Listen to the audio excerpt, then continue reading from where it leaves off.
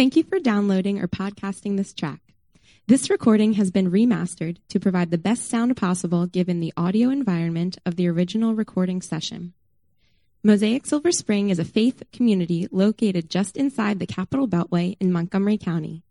For more information, please visit our website, www.mosaicsilverspring.org, and we'll see you in the neighborhood.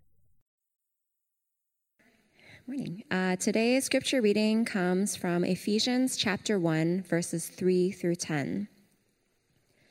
Blessed be the God and Father of our Lord Jesus Christ, who has blessed us in Christ with every spiritual blessing in the heavenly places, even as he chose us in him before the foundation of the world, that we should be holy and blameless before him.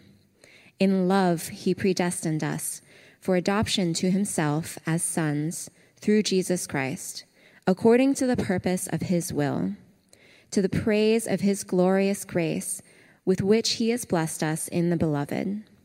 In him we have redemption through his blood, the forgiveness of our trespasses, according to the riches of his grace, which he lavished upon us in all wisdom and insight, making known to us the mystery of his will, according to his purpose, which he set forth in Christ as a plan for the fullness of time, to unite all things in him, things in heaven and things on earth.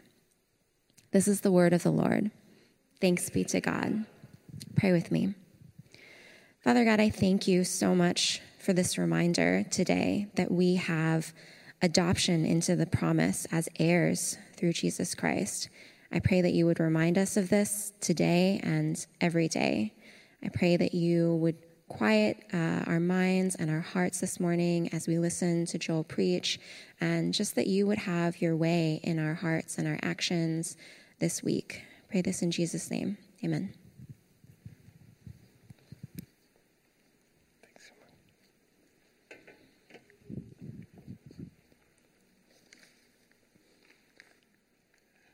Thanks, Michelle.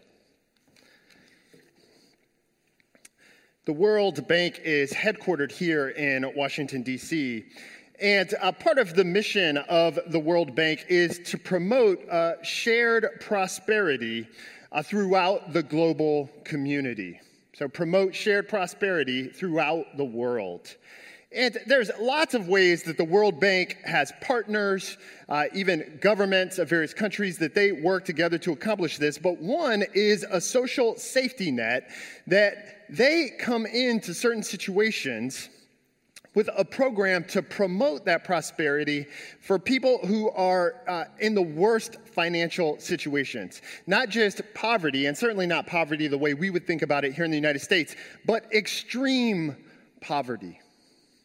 To use an example from the economist Jeffrey Sachs, extreme poverty is when people live in a place in the world where no matter how hard they work or what training they get or what program they're connected to, there's nothing that they can do by themselves to climb up the ladder of economic success.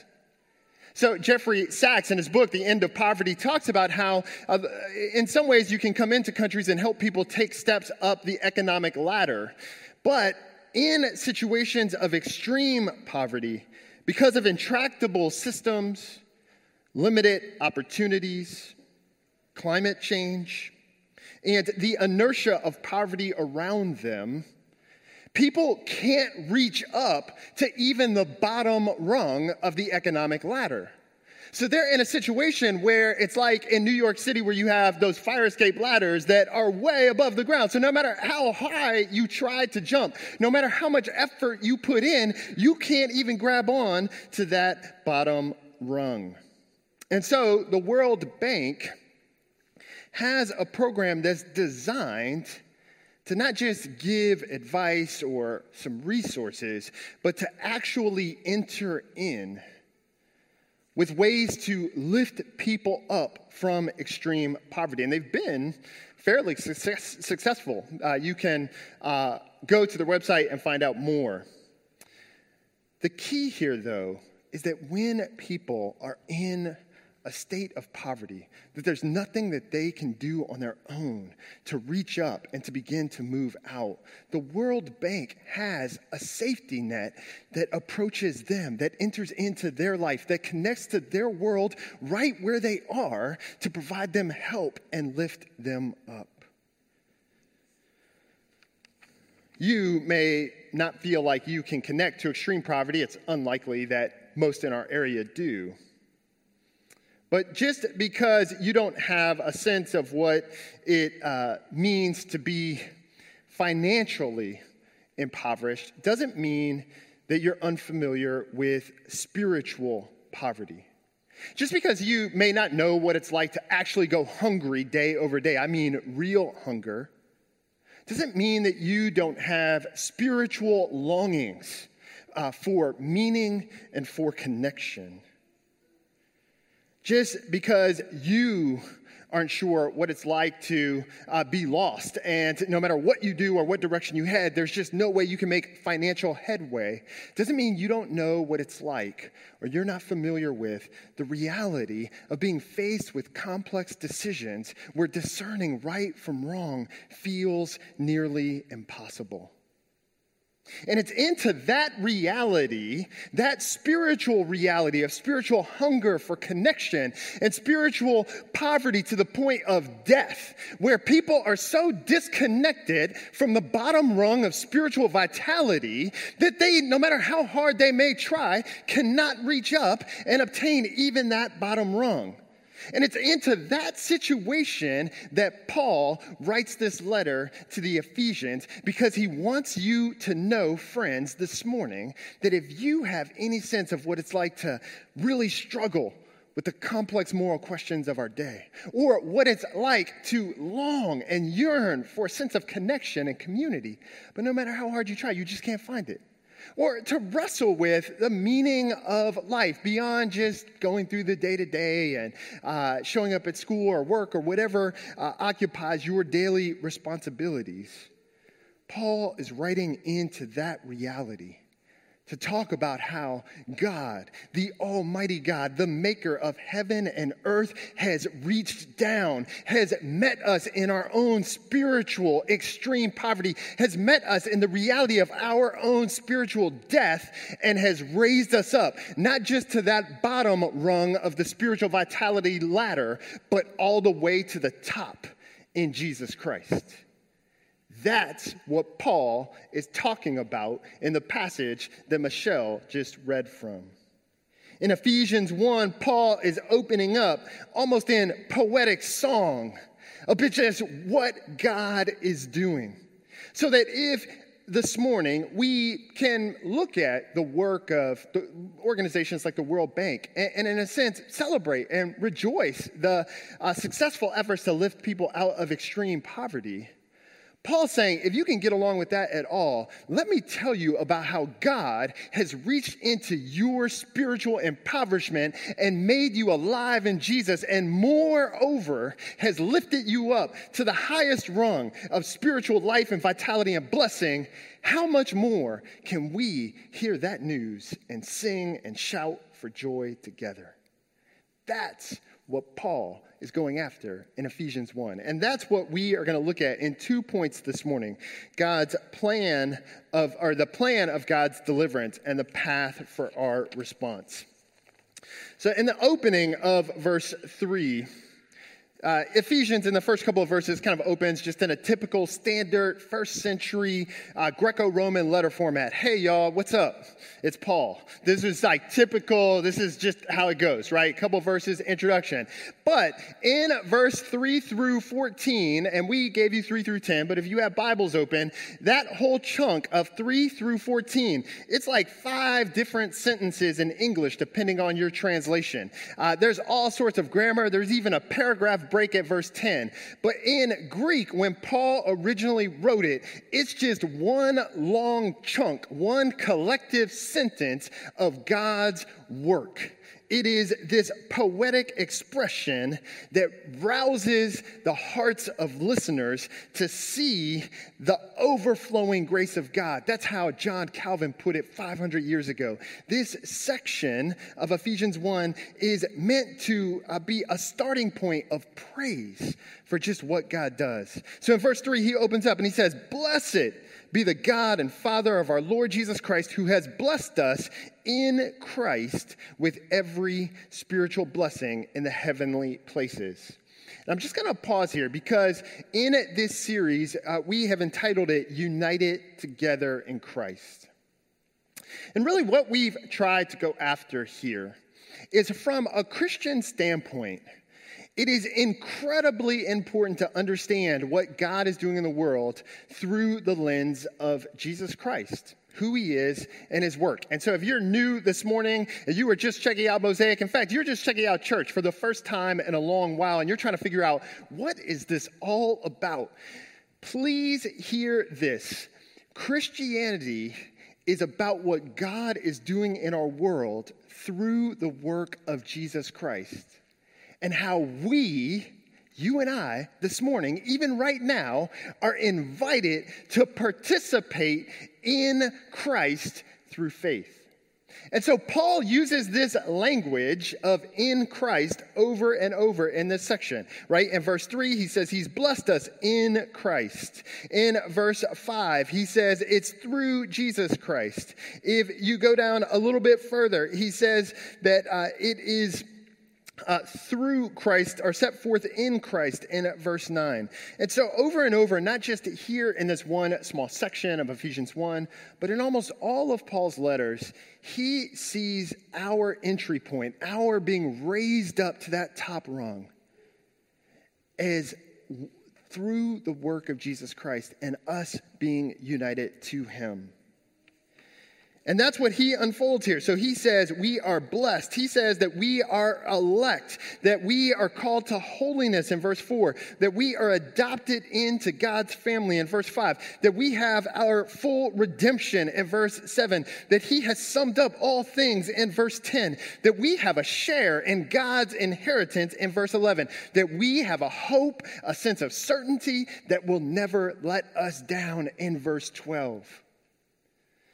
If you have ever tried to start a fire, whether a campfire or in a fireplace or in an emergency situation, wherever it may be, I'm going to give you a little bit of advice, something that I feel like I regularly talk to my kids about. So one way to start a fire is to use small little twigs that they ignite pretty fast and they start going. And you may see a bit of flash and you can I won't go there. But basically, it can get started pretty fast that way. You always have to be careful, by the way. Don't do this by yourselves apart from parental instruction.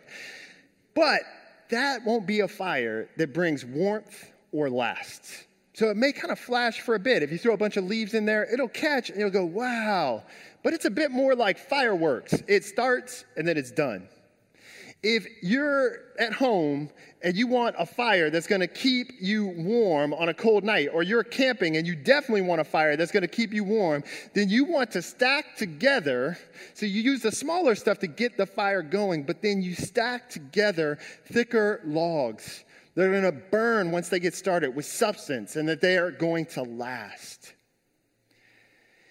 In this paragraph of Paul in the letter of Ephesians, what he's doing is he's stacking theological wood together in a tight pattern to light our hearts on fire for praise for what God is doing. So I know that you go, election, what? Predestined, what? Redemption? We can get to all that in Q&A if you want.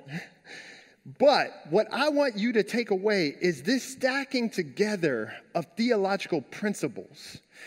Paul is basically putting wood together for a doxological fire, for a fire of worship, to call to us in the upfront of this letter just what it is that we have in Jesus. Because sometimes we, frankly, can forget. We can think that we made a decision at some point earlier in our lives and yeah, Jesus, yeah, got it, check. As if that's all that matters. And Paul here, the one who knew God deeply, the one who authored a significant portion of the New Testament, is writing to focus us on the reality of just what we are a part of in Jesus Christ. That it goes beyond just ourselves and even beyond one point of time. He stacks the theological and spiritual and real life benefits of who we are and what we have in Christ together to point us to praise. Blessed be the God and Father of our Lord Jesus Christ, who's blessed us in Christ with every spiritual blessing in the heavenly places. In verse 4, even as he chose us in him before the foundation of the world. There is a sense that just as we oftentimes prepare to go to school way before actual school day and school time starts, right? So think during the summertime when the fall's about to start and you're like, hey, I need new school clothes. Mom, dad, or whoever, can I get some money? I need to go school clothes shopping. Why? Because you were thinking ahead to prepare for what's coming down the road. And then that's also true in the mornings when you wake up, some of you, more than 15 minutes before you're supposed to go out the door so that you can hopefully eat some good breakfast, that you could get dressed and brush your teeth and do all the stuff that in a sense is preparing you for the day ahead. And here in verse 4, when it comes to the reality of God's work in our lives, what Paul is communicating is that God has been working on this more than just 15 minutes before Jesus showed up, more than 15 minutes before you thought about maybe what I should believe or how I should function, but going all the way back. Before the foundation of the world, God was at work on your behalf in Christ Jesus. That is amazing. That is mind-blowing. Can I explain to you exactly how that worked? No, I can't. But what I can do is encourage you and point to the reality that God's grace and his love to you is offered up. And it's not just some flash in the pan for God. It's his idea of grace is not just he's in a good mood and he's just passing and you just happen to ask him at the right time. Here, the case that Paul is making is all of these theological logs have been stacked together by God's design and out of his love for us before the foundation of the world. That is amazing. It is especially amazing if you are tempted to believe that in a moment of despair, that because your life hasn't worked out exactly how you've planned it, or because things are going wrong in your life in ways that you have no idea why, and you think, does God love me anymore? Have I done something, acted in a way, made a decision that has somehow disqualified me from God's love? Paul comes around in this section of praise to speak to you this morning pastorally and say, it can never be. God's love for us has been before the foundation of the world. That's something that is simultaneously, I hope, encouraging and humbling, that God loves us with that much forethought. He loves us from the foundation of the world, but calls us, gives us a path of response. And you see that in the second half of verse 4. Even as he chose us in him before the foundation of the world, what we should be holy, or that we should be holy and blameless before him in love. He predestined us for adoption through Jesus Christ according to the purpose of his will. So it's this idea that not only has God loved us and has given thought to his work of redemption before the foundation of the world, but that there is a pathway forward of response, a direction that he is going, a direction toward looking more and more like Jesus, functioning more and more like family members, or as he puts it in verse 4, holy and blameless before him. That's the direction that we walk, the path of our response as Christians. God's equipping us for the road ahead. So as Paul is singing of God's plan, because of this all-encompassing redemption of our spiritual lives, it's more than just this past event, and it's more than just what's happening right now. There is a sense of mission or a sense of direction for where this is headed, a pathway for response. This helps us when we're facing decisions about what should I do in terms of my life. How should I orient my decisions? How do I figure out right from wrong? Is there a purpose for being? Paul's response is absolutely, 100%. Here is what God's doing in Christ. This is what that means for you individually, sisters and brothers. Consider the alternative for just a moment. In our current cultural moment, it feels like there's a huge push toward freedom. Just be your authentic self. You figure out what that is. Just be you, without much guidance of how that all works out. And initially, that kind of advice sounds amazing. It's like, yes, I'll take that kind of freedom. I can do whatever I want. But it's kind of like the kid who runs away from home because he's tired of the structure and authority of his parents. So he runs off. And at first, the thought of being his own man is exhilarating. I'm on my own. I can do whatever I want. I can go wherever I want to go, until the realization of the reality of family starts to set in, because that young boy hasn't figured out exactly what it means to have a roof over your head and doors that lock at night. That little boy has maybe taken for granted the food in the pantry and the schedule and structure that his parents provide. So that exhilaration can transition very quickly, at some point sooner or later, to the overwhelming burden of what's upon him. Alan Noble, in his book, You Are Not Your Own, talks about this, and I pulled a quote here for you. If I am my own and belong to myself, the first and most significant implication is that I am wholly responsible for my life. This is both exhilarating and terrifying.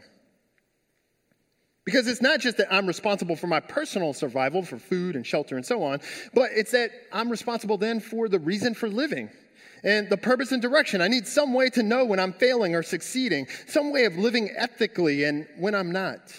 I must have some way of determining on my deathbed that I lived a good, full life. What Paul is trying to highlight here in Ephesians 1 is this reality for us to be cautious about thinking that we can, in a self-determined way, be given full freedom and then be responsible for everything. Paul's saying, you may not want that. Consider God's path for you in response to what he's doing in creation and redemption, and that's what gives us a sense, individually and collectively, of mission. How do I go through life? What is the purpose in life? So if this is one alternative, to be free, but maybe terrified with all that comes with it, the opposite would be found in Heidelberg Catechism, question 1. One of my favorite in the history of the church, with creeds and catechisms, one of my favorites. It's this question: what is your only comfort in life and in death? And listen to this answer, right? So in contrast with the alternative, what is your only comfort in life and death? Heidelberg Catechism question 1 says, answer, that I am not my own. That I am not my own, but belong body and soul and life and death to my faithful Savior, Jesus Christ. He has fully paid for all my sins with his precious blood and has set me free from the tyranny of the devil. He also watches over me in such a way that not a hair can fall from my head without the will of my Father in heaven. In fact, all things must work together for my salvation because I belong to him. Christ, by his Holy Spirit, assures me of eternal life and makes me wholeheartedly willing and ready from now on to live for him. The Heidelberg Catechism is echoing the reality of not only the great work that God has done for us in our redemption going back before the foundation of the world, not only what we have here and now through faith in Jesus Christ, but the sense of how that shapes where we're headed individually and as a whole. So what does that mean for you? What are some ways to work out these hefty logs on the flame of rejoicing and worship? One is that you can never be too far gone to turn in faith to Jesus. That no matter what it is that is in your past, no matter what skeletons may be sitting in your closet, you cannot arrive, nor can your friends, nor can your family members, nor anyone you know get to a point that somehow places them outside of the scope or capacity of God's redeeming work. That is a comfort for us. That's the flip side of the exhilaration of trying to figure it out all your own, is the reality that God has done it all and that not one of us is too far gone. It also gives us a sense of security that God is engaged in our lives here and now. So that in the uncertainty of wars and plagues, which there have been many over the history of the world, that while we can't always see what's what and how things are going to go, we can trust and take God at his word that the triune God, Father, Son, and Holy Spirit is active and working in our lives now. So humility, that no one is too far gone, and how we think about ourselves, and important, how we think about others, right? That keeps us from a sense of self-righteousness, from this religious superiority. It's this idea that, look, we were all beyond that first rung, and we all turn for God's amazing grace, what we sang about earlier in the service. That we have a sense of security in the midst of uncertain and trying times, and that we can praise God together. Here in Ephesians 1, Paul's reminding us of how God has not only worked in our world, but is shaping our world today. This idea that God reached out to us, the triune God, the Father sending, the Son acting, the Spirit sealing our lives and our redemption. The World Bank, it boasts of $46 billion in financial assistance, but the Lord has entered in to pay the inestimable cost. You know what I mean. How about this? All right, World Bank, $46 billion. The Lord enters in to pay the infinite cost for our sin through Jesus Christ. The World Bank partners with 189 member countries in the world. But the Lord declares that every tribe and nation and tongue will sing praise to God in the new heavens and new earth.